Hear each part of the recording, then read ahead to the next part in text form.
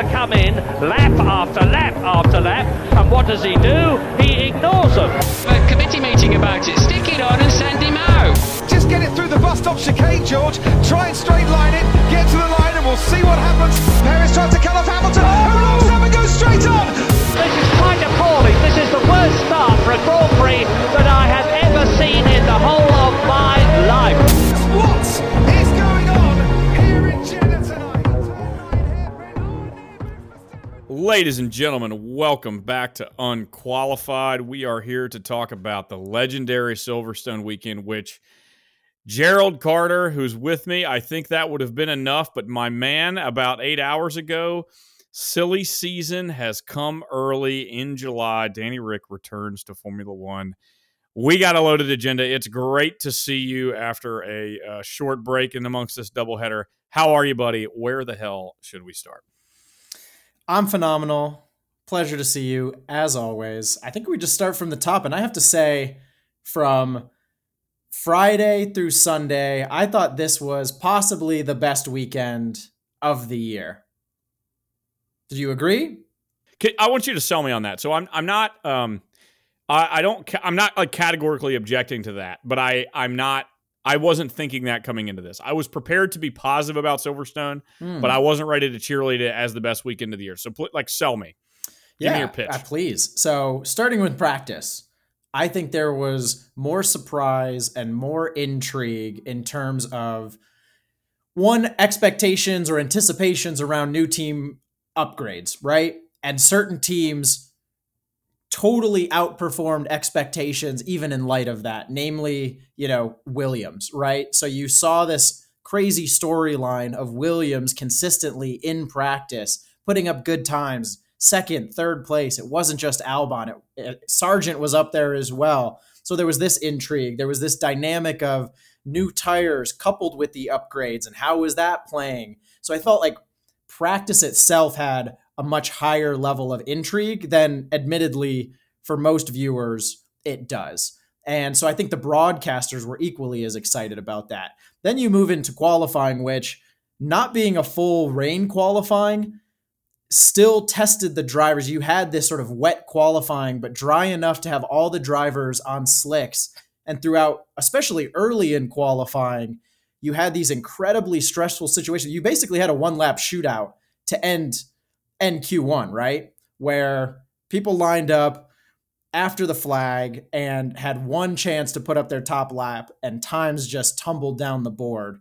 Then later in qualifying, you have surprise performances, namely McLaren. You actually have somebody taking the top, pole position up until Max comes with the sort of final lap of the session to recapture pole. And then in the race, you actually had multiple battles at the front of the grid. You had a great race start, somebody actually capturing first place from Verstappen from a time and holding him off for more than 2 or 3 corners. And then subsequently a battle from second, third, fourth, and fifth throughout the restart. And so I just felt like throughout the whole weekend, a lot of intrigue. You had a lot of surprises. The only 2 things that weren't surprising was that Max won and Ferrari threw away more places than any other team on the grid. But beyond that, you really didn't know what to expect. And so I just felt like in a traditional format, not having it packed jam full of a sprint race and sprint qualifying, there was something to, grab onto in all the sessions. So let's put a pin in the quality of what happened on track. I think you make a lot of great points. I want to come back to that. Is the aura of Silverstone overly romanticized by British media, and does that take away from the allure of the weekend? I will say it is extremely romanticized by British media, almost sickeningly so. But I will admit, I think that is only my jealousy as an American fan wishing that we had such a equally prestigious and exciting venue here in the States. And so they have an awesome venue with awesome fans and awesome history. And as much as I hate listening to it drone on and on for minutes on end at the start of every session, it's well deserved. So allow all the British broadcasters to pat themselves and their country on the back. It's well deserved. You remember last week when I said, like, Logan Sargent wasn't quite it for me for American drivers. I wanted a cowboy, like, in the seat. I think I feel similarly on what you just said about racetracks, in that in America, I really want, like, us to have a Talladega on the calendar. Like, Meaning and what? that's what I think Silverstone is to the Brits. It's like their Talladega, dude. Like, everybody rolls up in an RV. It's not on an expensive piece of property. The track is incredible, steeped in history, including the history of Great Britain. And it's just like a blue collar, just pure racing weekend. And dude, I effing love it. So I asked the question and maybe insinuated a little bit of skepticism about the romanticized nature of it. I'm totally with you, dude. It totally flows out of jealousy. I think it's like one of the purest race weekends on the calendar, and like we must protect Silverstone at all costs. I was texting my brother at various points, who I've been to most of the races I've been to with, and we both are like, I think Silverstone has risen to the very top of my bucket list for next places to go. No doubt about it. So that's before everything that happened actually on track, which I think I'm also largely not going to be able to produce much controversy here, because I think you're mostly right. Although it's just so hard to let go of the fact that, God, how much more amazing would it have been if, like, the number one finisher wasn't totally predetermined? Like, then it would have been like a generationally good race, you know? Like, that's the only thing that was really stopping us, or maybe like a red flag, you know? But I think it says something in the fact that it was a heck of a lot closer for at least some duration of the race than most of them have been this season, and even all the way to the end, right? I mean, smallest finishing margin, albeit largely on the back of the safety car, but still, yeah. I mean, in terms of top races to go to, I would say, outside of just accessible races in the States and then Mexico City next for me, I would say Austria and Silverstone are top of the list. I mean, Austria just for the vibe, and I think overall, like, visibility of the track to me seems highest at Austria, but the whole, like, massive RV venue that is the sort of Silverstone broader complex, and just how much fun that must be to just roll up there and spend the weekend hanging out at the RV and then head into the track. Yeah, it seems like a good time. It is the antithesis of, like, all of the new money. Antithesis of, like, Vegas and Miami, yes, for sure. Yeah, and, which is so appealing Saudi, to me. In Saudi, yeah, right? Like, and trust me, I'm not as critical of, like, all the new U.S. tracks as you are, and I certainly don't hear people being critical of Vegas because of, you know, it's Vegas. Like, it's going to be huge, but I think it's just a reinforcement that the F1 calendar needs the balance. And it seems like Stefano appreciates that. I think the question is always about, like, okay, well, how do you weight it? Like, you know, I'm willing to defend Silverstone on this accord, but also partially based on my own experiences, I would say fuck Monza, blow it into the ocean. So, like, you know, it's all in the eye of the beholder, mostly which country you're born in and which ones you like and dislike. But, and also the nostalgia of the drivers, man. Like, listen to Lewis Hamilton talk about his lower, like, Formula Series experiences on the track and reflect on karting and, like, all of that, dude, is just so cool. And to see him and Lando both on the podium, especially Lando, obviously, but I was eating it with a spoon, man. I really was. Yeah, and for Williams to be up where they were, it was a British weekend. Like, British, other than Max, who is the ultimate just Death Star spoiler. It was which I know you fucking love. It was the ultimate British racing weekend. It really was. Here. And it with a touch of rain, just a touch, you know, just enough to make things interesting in qualifying. You got to love that. I will say, I think you are right that the highest aspiration for qualifying is one where the track evolution is so severe that it is truly one lap per driver straight up. And hey, man, at the end of the day, if F1 is also a thinking man's game, and Perez chose to go out at the beginning of the pack at the end of Q1 when it restarted, and he fucked himself. So, you know, sometimes that's how you lose, and he deserves all the credit for choosing that, you know, in that bed and laying in it. So, I mean, was that his vote to go out there sort of that early and sit at the end of pit lane to go, or was that sort of on team direction? I don't really know to be certain.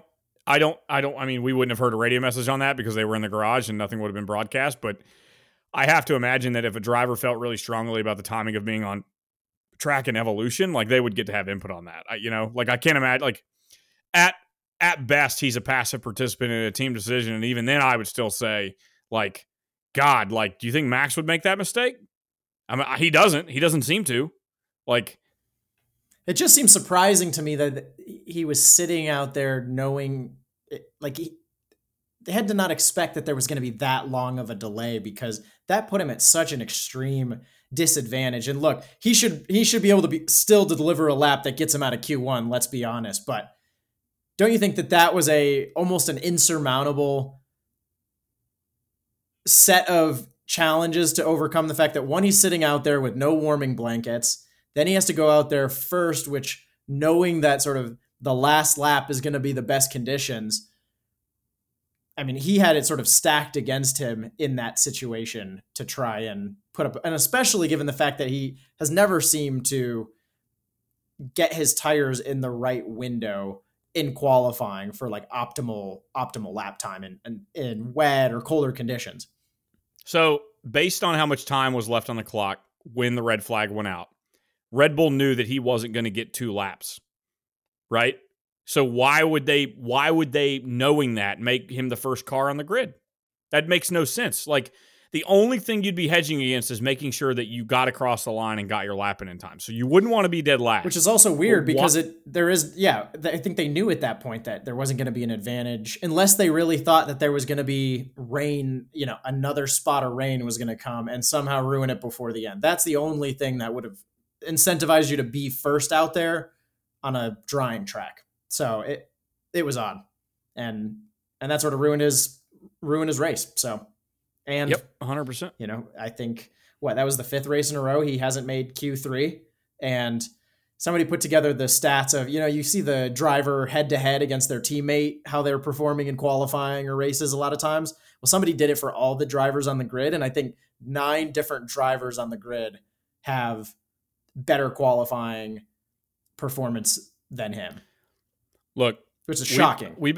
I've been getting some slack offline over text that you and I are not being hard enough on Perez on this pod, which I take great offense to, mostly on your behalf, because I think you've been an asshole to him. What more can I possibly say? Right. Other than maybe going after his family, I think you've been pretty below the belt. We know that's more your territory. Correct. But hey, I just want to make very clear for all the shitheads listening here. I'm like the Red Bull driver program, man. At the end of the day, I have guys that I like because they have great personalities. But at the end of the day, you got to show me receipts. And right now, Perez is not showing a whole lot of receipts. And here comes Danny Ric. Love it or hate it, the pressure just got turned up. And I'm not saying I want it to happen. That's all I'm saying. But at the end of the day, I think that I genuinely don't hate the Red Bull driver philosophy of meritocracy, have a quick leash, these guys are disposable, and Perez may end up suffering the consequences of that cursed second Red Bull seat, and it wouldn't surprise me at this point, just based on their tendencies with drivers. So I guess I don't know that I want to be characterized as defending him. I want him to succeed, though. I really do. I'm just open to the possibility now that he might not in a system like Red Bull.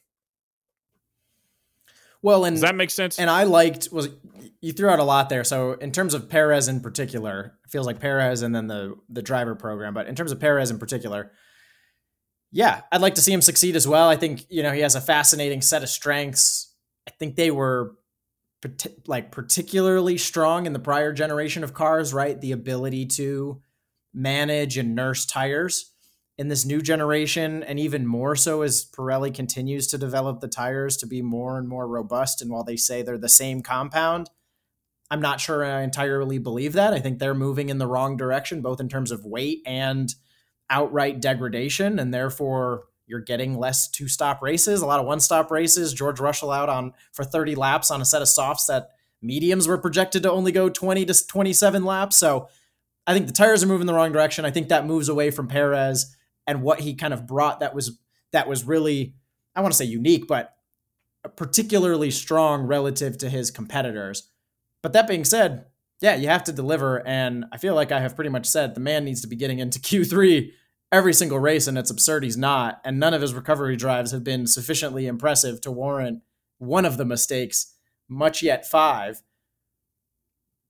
So for me, it's not a question of if he's gone. I think that's already been sealed with this sort of record-breaking terribleness that we've seen over the last 5 races, really the last 5 qualifyings, right? But the question of when really comes down to who is the best alternative and when are they available? And that second question, I think, is particularly important because there's not really any drivers available as of 2023 that are better than Perez, other than Hamilton. But there's a guy who we might find out maybe feels at home in a Red Bull car in ways that were never possible at McLaren. All right. Well, and I know you're eager to do this, so let's talk about Ricciardo. I know this is breaking news. What's the latest? I feel like a CNN reporter here on breaking news, except for the feelings of selling my soul to the pharmaceutical companies, but Danny Ric did a tire test at Silverstone following the race weekend. It was on a different compound of tire and harder, and there are no officially published track times. Everything you see on Twitter is very speculative, but the rumor is he did well, and he has been announced as the second driver at AlphaTauri in replace of Nick DeVries effective immediately, and will be in the car at the Hungaroring in 2 weeks.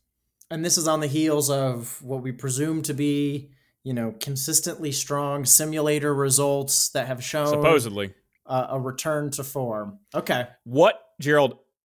Okay. What if in the arc of the universe and its path for all the people involved here, the ultimate answer to the curse of the second Red Bull seat is the return of Daniel Ricciardo? That would make a lot of sense. I mean, it would make no sense, but it would also make a lot of sense.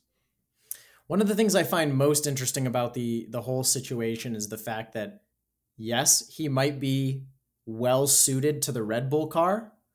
What I find tough to see is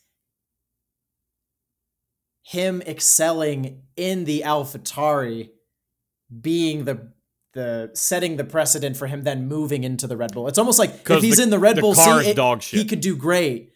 But I think the race had a really good piece today sort of recapping his challenges at McLaren and the characteristics of that car, and then paralleling him to the difficulties of this car. And so I find it, assuming all of that is true, right? It's namely, really difficult on corner entry and then understeer on exit. That was the characteristic of the McLaren that he struggled with, and that's the same troubles that the AlphaTauri's having.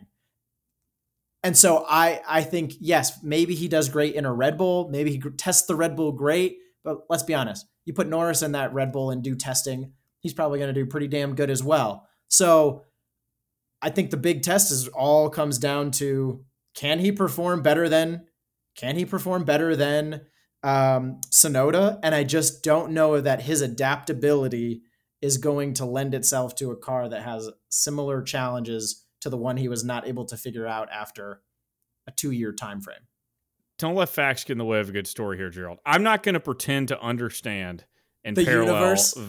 No, the tendencies of the McLaren with the AlphaTauri. I think that's a stretch.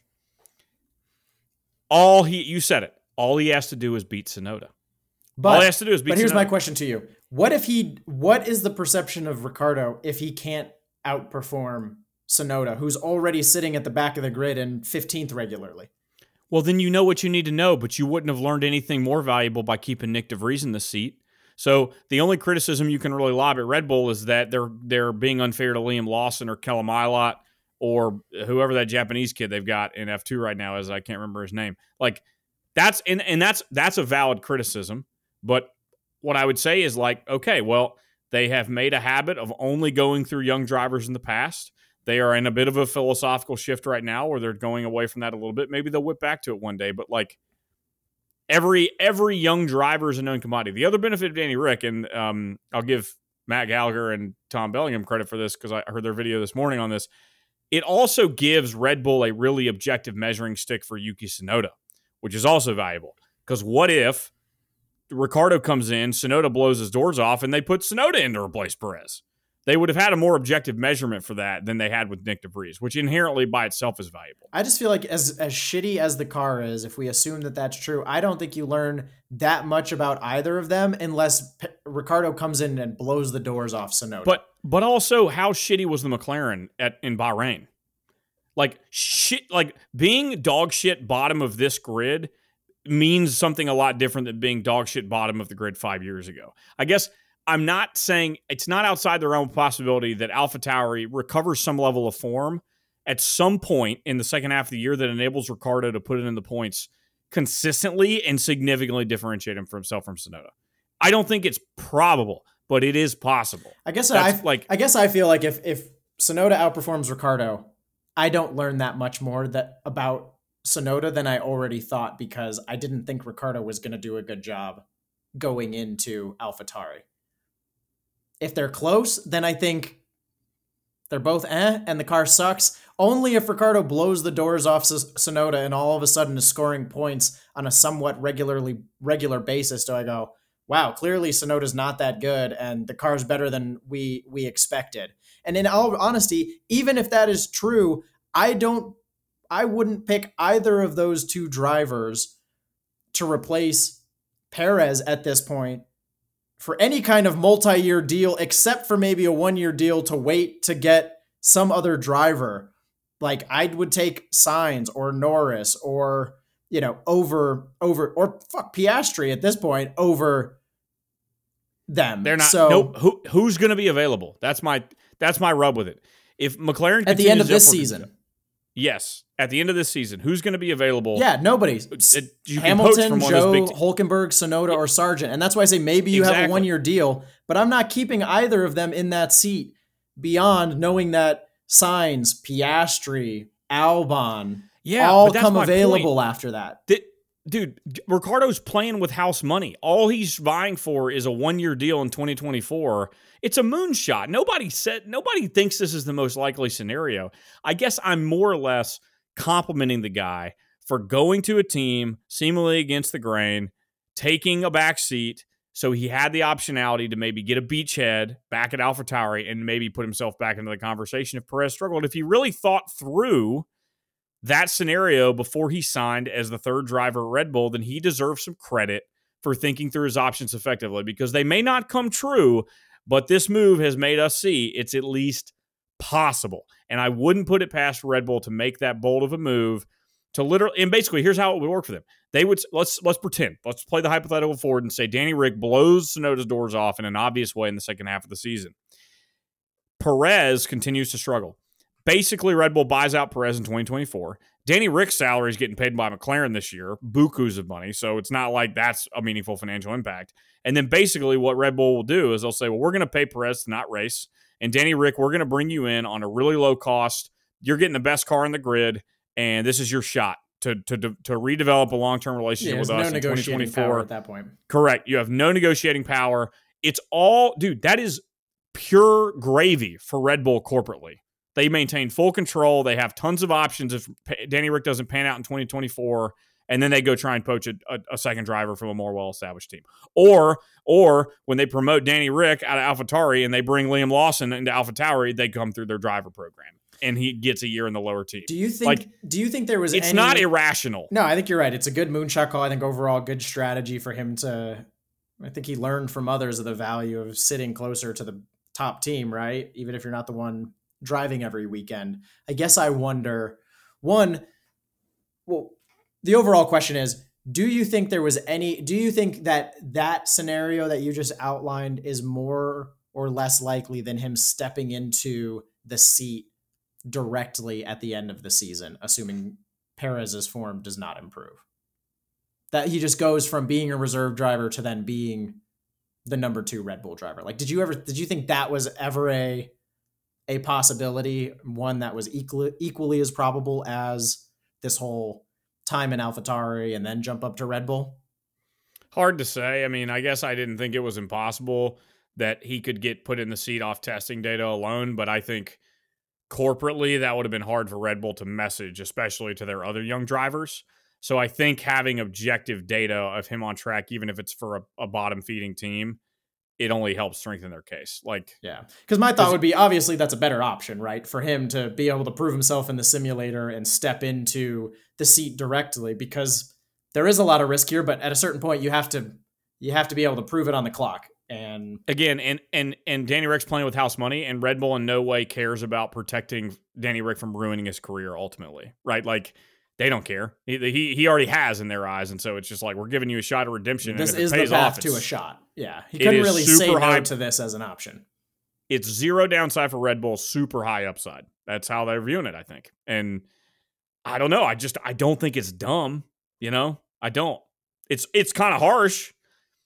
It's not dumb though. I mean, it does feel a bit harsh to De Vries. I mean, obviously he hasn't shown anything impressive in the first 10 races. I mean, there hasn't been anything special in qualifying, but after the first handful of races where Tsunoda was sitting 10 and 11 a lot of times, in the back half of that 10 races, he's been right back there with him as well. And so, it's almost like if Tsunoda didn't have those good of first few races, are you really sitting in the same situation, or are you resolving to the fact that the car's just that bad?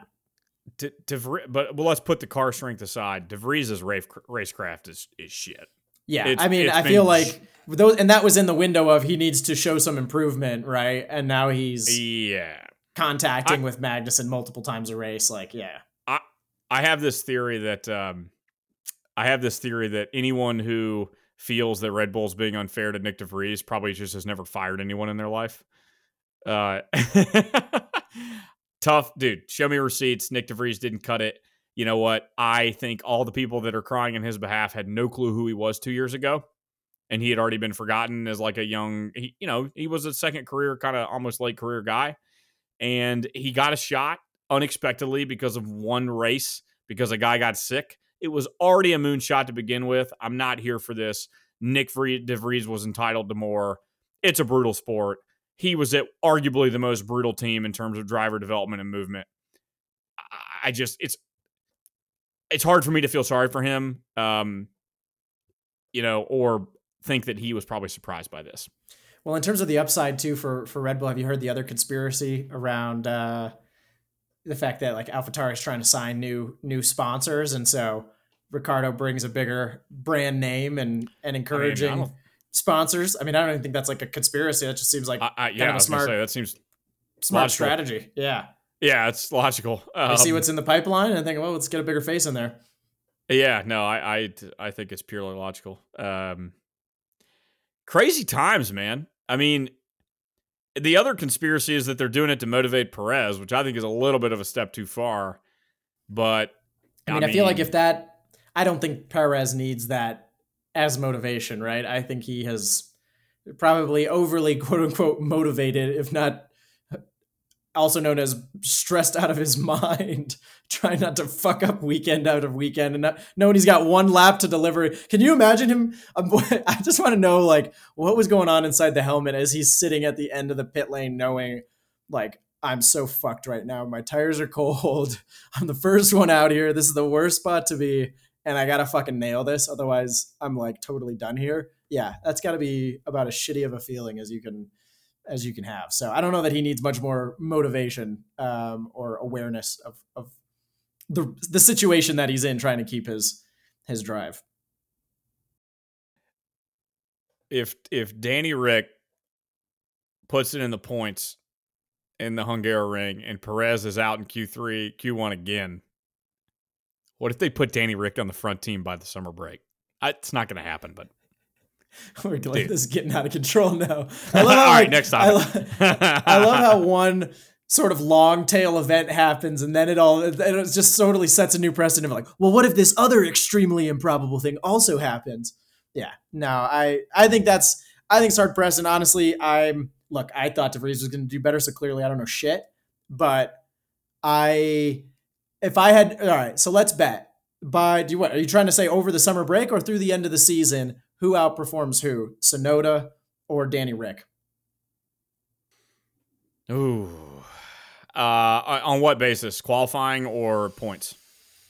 Can we do a composite? No. I had a long day at work. I don't think my brain's wired for that right now. All right, let's Can we do some performance um, attribution? 60% points, 40% qualifying.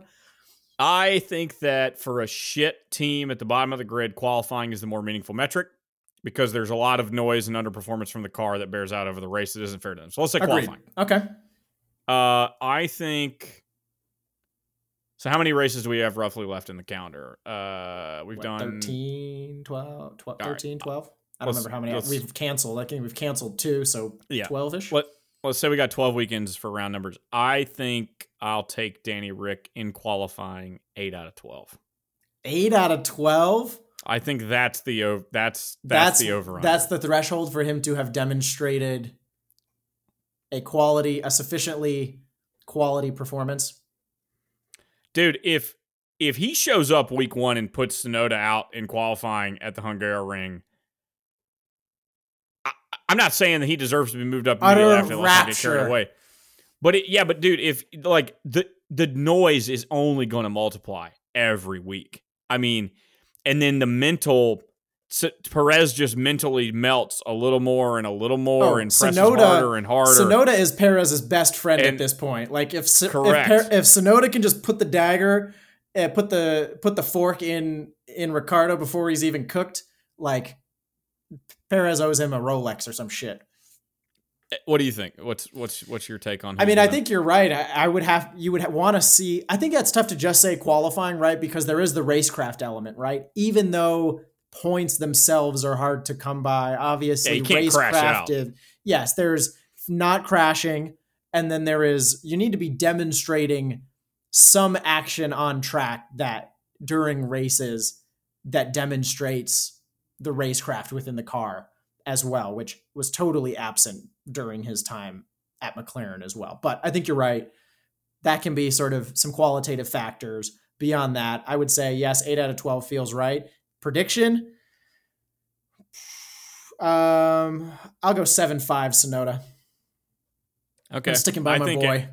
I think Ricciardo's taking 8, and I think in 2024 he's in the Red Bull seat. Wow, you're calling the Red Bull seat on that. You're on the hype train again, dude. Yeah, so Chase Yance, you want to talk a little more shit about how nice I am to Perez, give me a call after this. I would like to speak to, the egg that I definitely have on my face being the man who, for most of the preseason, trumpeted that Danny Ric would be an IndyCar. And I hand up, I own that. I fully own that. And I have to admit that not having Danny Ric as a part of the media events week in and week out this year, I've missed him a little bit. And I'm also just, as you, Gerald, a fan of chaos and love to watch the world burn. And we've been a little bit starved for silly season action. So sue me. I'm in for this. Well, and I think by and large, like as we've talked about before, this year is going to be it's generally pretty light on silly season news, just given the number of drivers that are coming due, 2024. So I'm here for the chaos as well. I'm glad you've taken some accountability for that. Makes me wonder though, as you talk about media days, right? Like Ricciardo's obviously like the fan favorite. And then you saw Tsunoda and Gasly, doing all of these sort of extravagant team pairing, like weekend media prep stuff, right?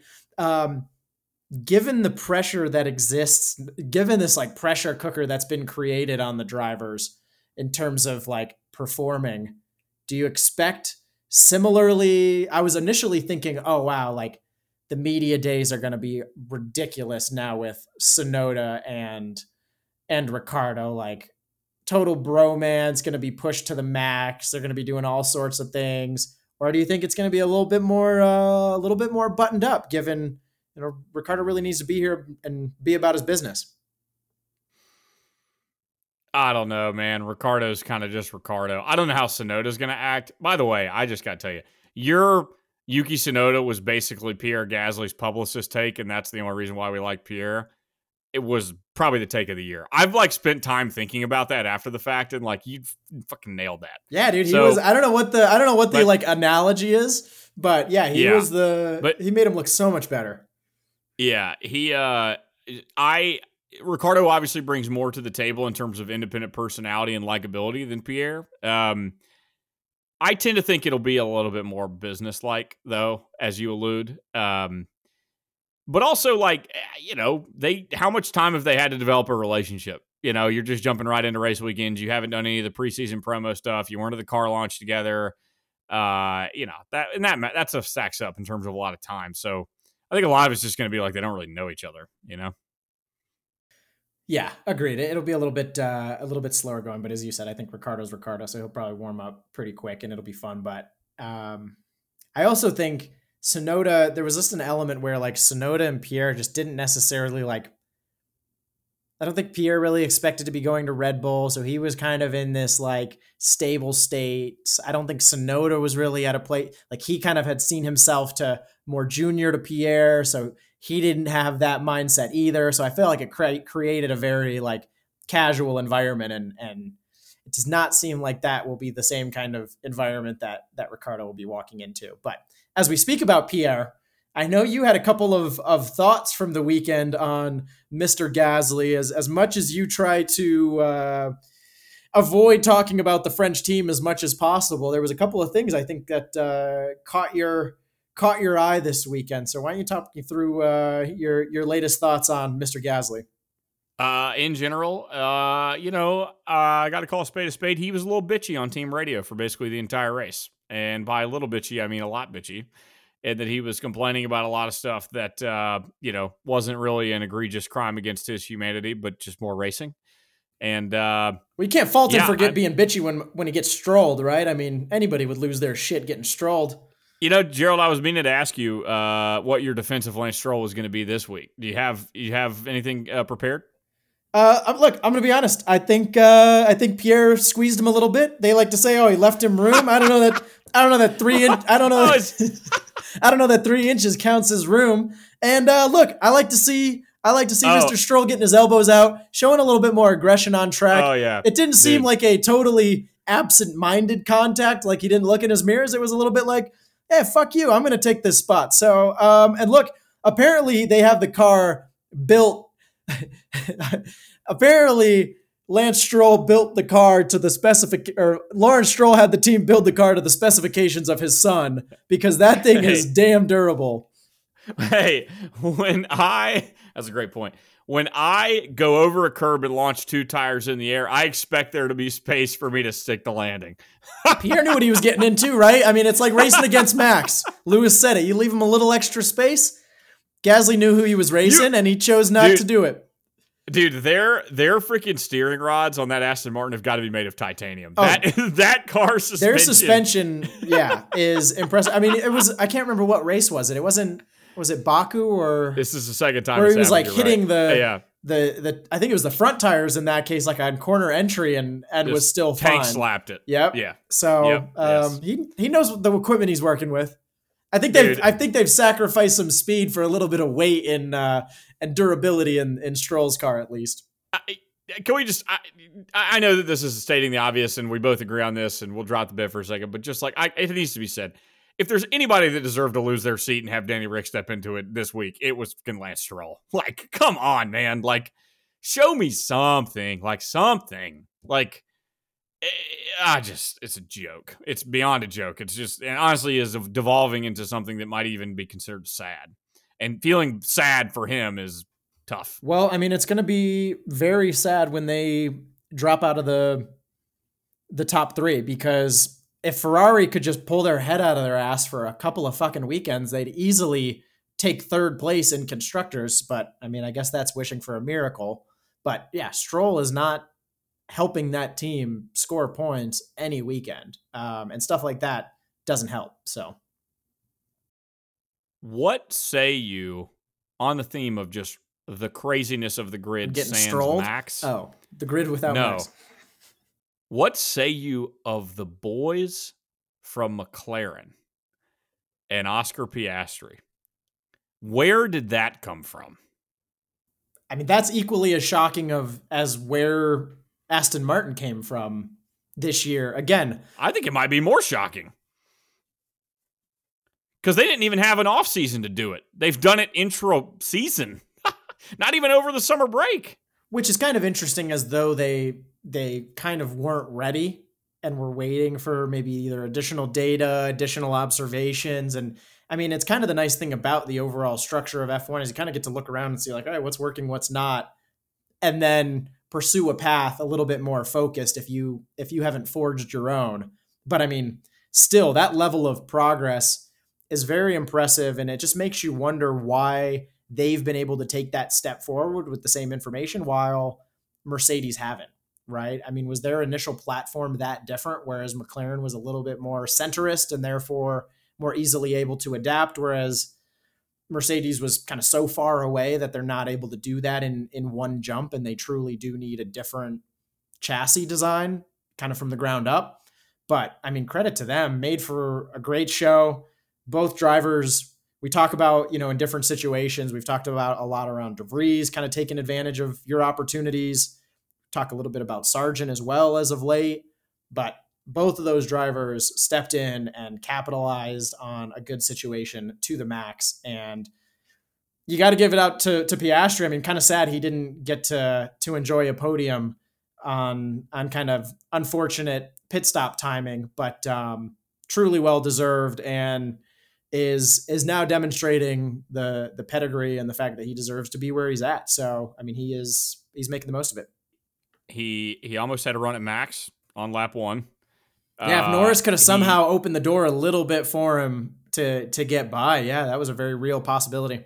And that would, I think, it wouldn't have changed the game, but that could have created a bit of a prolonged battle as Piastri sort of creates the DRS train behind Norris. But I mean, it seems inevitable still at this point. Well, even after he got through, and I think what was the note? Oscar got all the upgrades except the new front wing, so he was still running the old front wing, and with that, he damn near matched Norris's pace in the first stint, and got unlucky from the safety car, as you said. But yeah, man, I agree. There's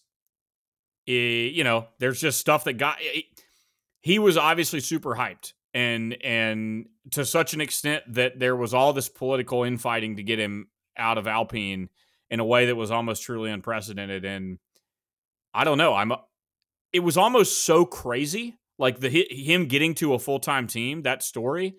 I almost kind of had to convince myself that he couldn't live up to the hype because it was so nuts.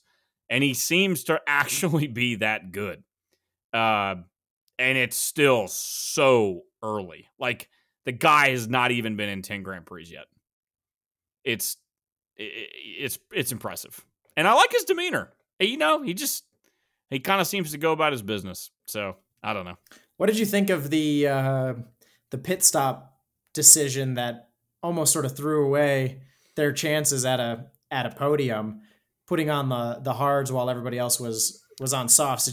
Were you surprised? Did you think that was the right decision given all the information? I flipped out when it happened, and I thought McLaren was totally wrong, and I was totally convinced they had given away second. And then, was there anybody available to chase Norris? I guess that would have been Piastri at the end of the day. Who was fifth? Perez?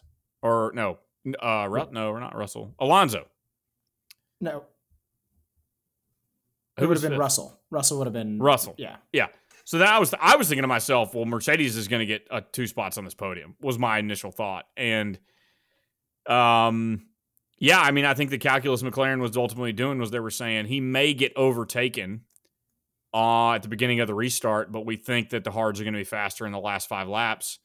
And if worst case he does, he'll have a shot to come back in Hamilton. And I don't know, man. I get why it was stressful for Norris, but I kind of am inclined to say that McLaren was right. Maybe they were lucky, but they were ultimately maybe right. I mean, I don't know. At the end of the day, they were right because it worked. But I still think that they were wrong, because it seemed like they were still over-anticipating high degradation, which for me, and obviously all the cars are different, but when Russell's out there on 31 lap old soft tires, like I said, the mediums weren't even projected to go that long. And Norris is telling you on the mediums, basically on the same duration, like, I'm totally good at this pace over and over again.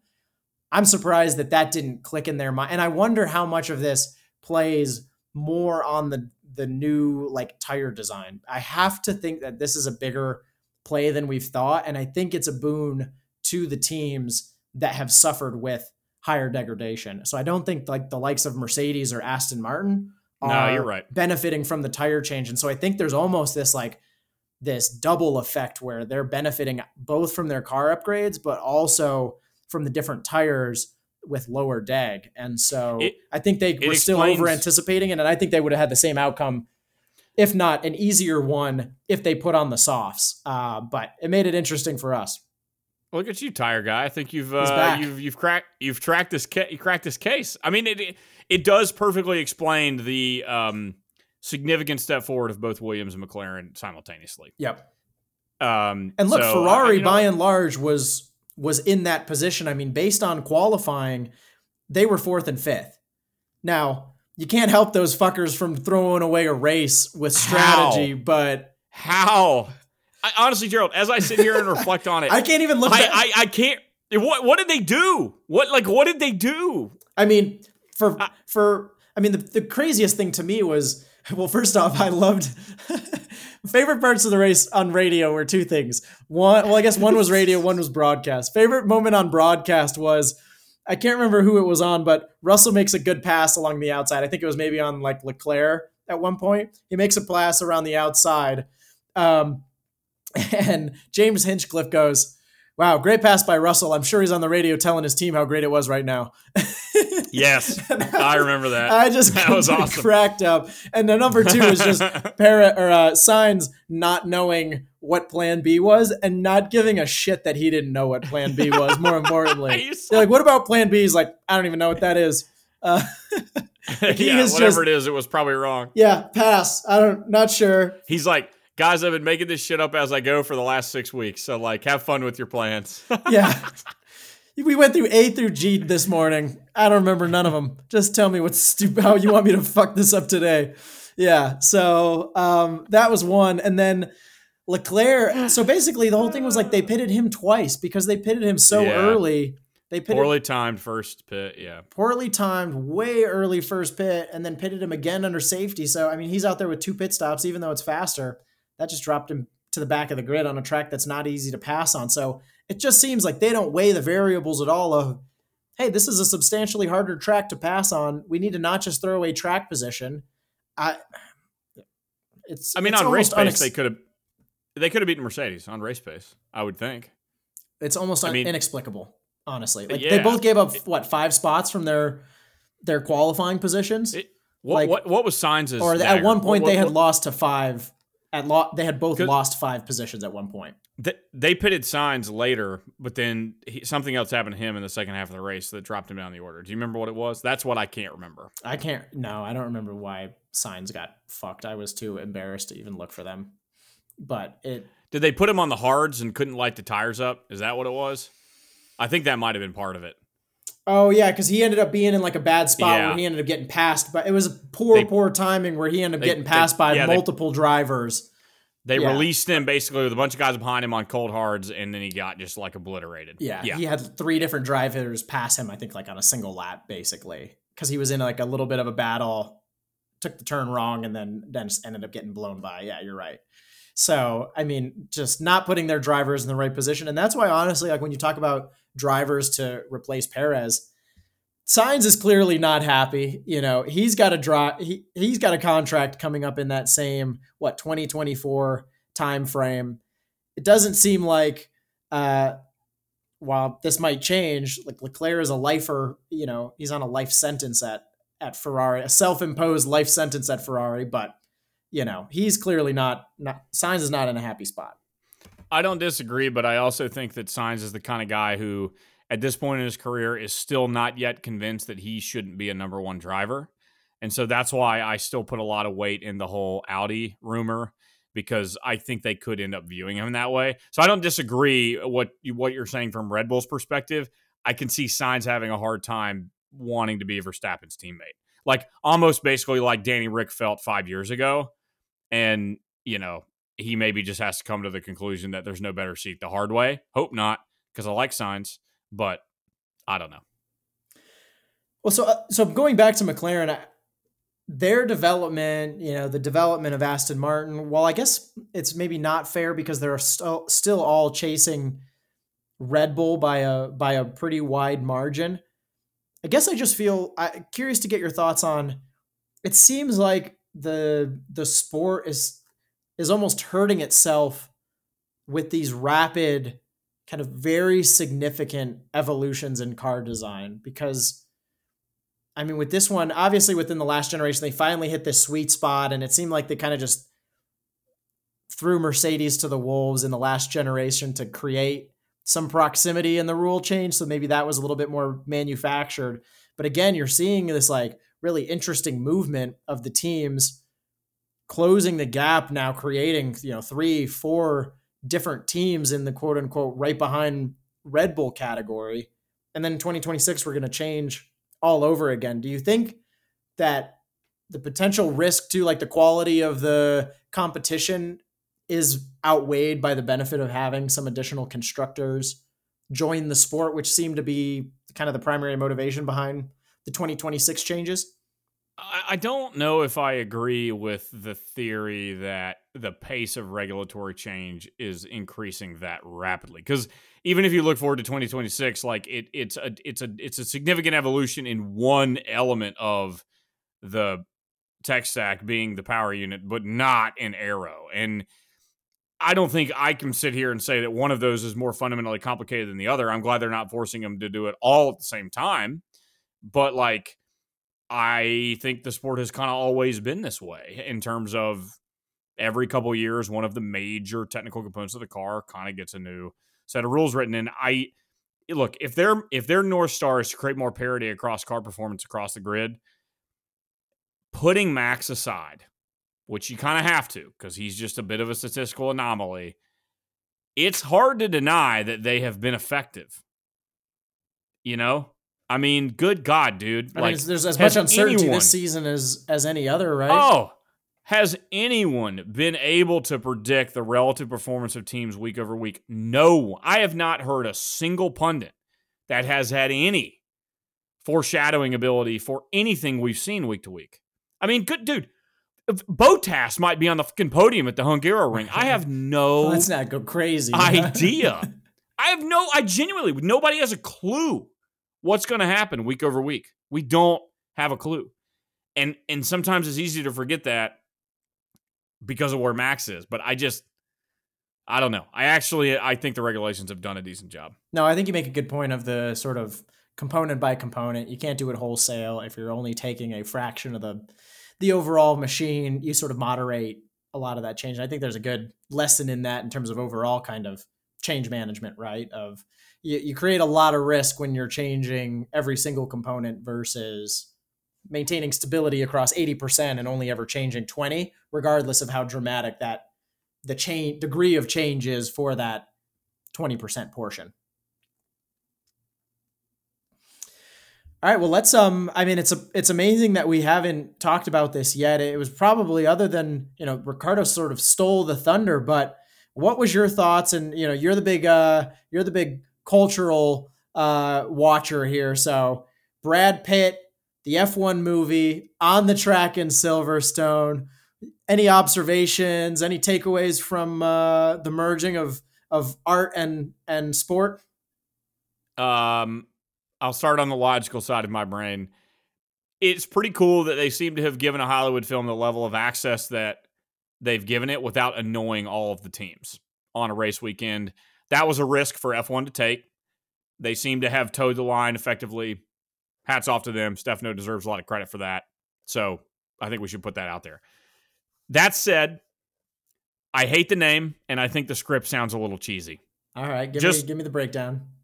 Apex. Do you like that name? Apex? Like, it literally sounds like something I would name my fake Formula One team in my F1 video game, or like a high school research paper that was about Formula One. It's just a little cheese dicky, and maybe you could say, Graham, only time can make a movie legendary. It can't be made that way in name alone. People probably thought the Titanic was a stupid sounding fucking name about a movie about a boat. I don't know.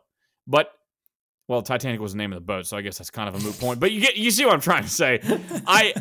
I'm a little worried that the plot sounds a little cheesy. All right, what's the plot? And just for people, the plot is Brad Pitt basically plays the second career driver, old hat, end of his rope. He basically, early on in his racing career, what we know is he had a bad accident in an early kind of F1 career, got out of it, went into all these other formulas, and then basically, presumably in his late 30s or 40s, he gets a call from a friend who's an owner of a team at the bottom of the grid called ACX Racing or whatever the name of it is. And he is invited back to go alongside this young phenom driver who's played by, Carson Elba or whatever his name is, Ilba, the British actor. And, craziness ensues. I love how thoroughly you've researched this. Fuck it, whatever. Old hat. All you got to do is listen to the Brad Pitt interview with Martin Brundle, and you literally just repeat what I just said. Again, Gerald, the lion's share of the research I do is packaged into 5-minute YouTube clips. I think you understand that by now. So I'm not citing sources, clearly. I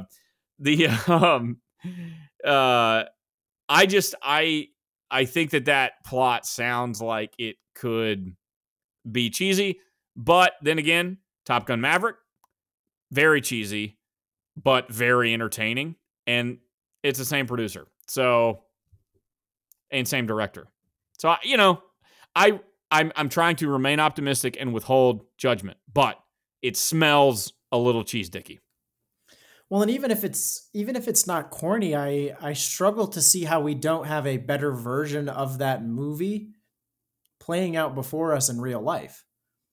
In Fernando Alonso or even in Danny Ricciardo. Like, I feel like movies like that, which you just described, like Maverick, for example, is so fascinating because of the veil of the military and the mystery that exists. And you get to have that narrative, but also in the context that you may not have a lot of perspective into otherwise. While something like F1 is so transparent from all of the press that the drivers and teams are forced to do, to driver radios, to the racing itself, to a prolonged weekend with practices and qualifying. Like, there's so much exposure. I don't know what more I get out of that than watching it play out week in and week out with Fernando Alonso and Aston Martin. Which is why I agree with what you're saying. And so that's why I think, from a Hollywood standpoint, the sport may be more effectively covered through biopics than through dramatizations. Like, I would probably rather, if I'm going to have to watch a dramatization, I would rather watch a dramatization of Lewis Hamilton's life. Turn that into a feature film, right? Like, the reason why Rush, right, the story of Niki Lauda and James Hunt, I think has had a second life in Hollywood now that America, is because it tells you part of the history of Formula One in the film, and it's incredibly dramatic and entertaining. I think if they get away, to your point, from the reality of the sport, i.e. the current characters or past characters in the sport, it could get cheesy really quick. That's the risk. And it kind of goes to that. We talked about this a lot with Drive to Survive in terms of like, who is the audience, right? And I wonder who's the audience for that, right? And I think it's an interesting approach, right? Because you're trying, like, the movie producers are trying to tap into the success of the sport as well, right? And I wonder, like, are you super excited to go see that movie?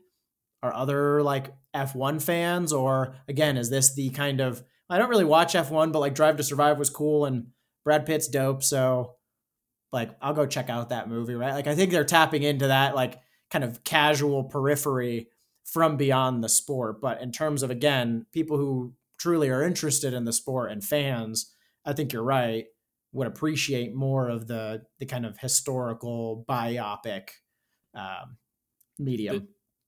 The title Apex appeals to people who don't know what an Apex is. Yeah, it's like, damn, that sounds cool. Like a Predator. And that's what worries me, right? Yeah. So it's like, is this going to be really about bringing people in who aren't familiar with racing, and then you and I are going to be left frustrated when we walk out of the theaters? Because of course I'm going to go to an on-opening weekend, that it just was totally misrepresentative. Like, it's, well, of course you're going to be on Pirate Bay whatever it is now. Yeah, God, what friggin', Friggin' server farm you're connected to in like Indonesia. But we'll see. I mean, I'm sure to your point, it'll probably be a good movie top to bottom. And I think especially helped by the proximity that they have to the actual sport, using the real car design, tracks. So I think they're doing it as good as they possibly can. But yeah, it's almost like they saw the narrative with Fernando coming back and were like, that would be a great movie, but let's not credit him at all. Plot seems a little, I agree. Plot seems a little obvious. Yep. Yeah. So, yep. We'll see. We'll still watch. But hey, at least they made Lance Stroll. At least they made Lance Stroll black. That'll bring in some audience eyes. I mean, I like this guy, this actor, better than Lance Stroll already. I can hear those pedals spinning backwards. Tell me how much you appreciate this actor whose name you can't fully state.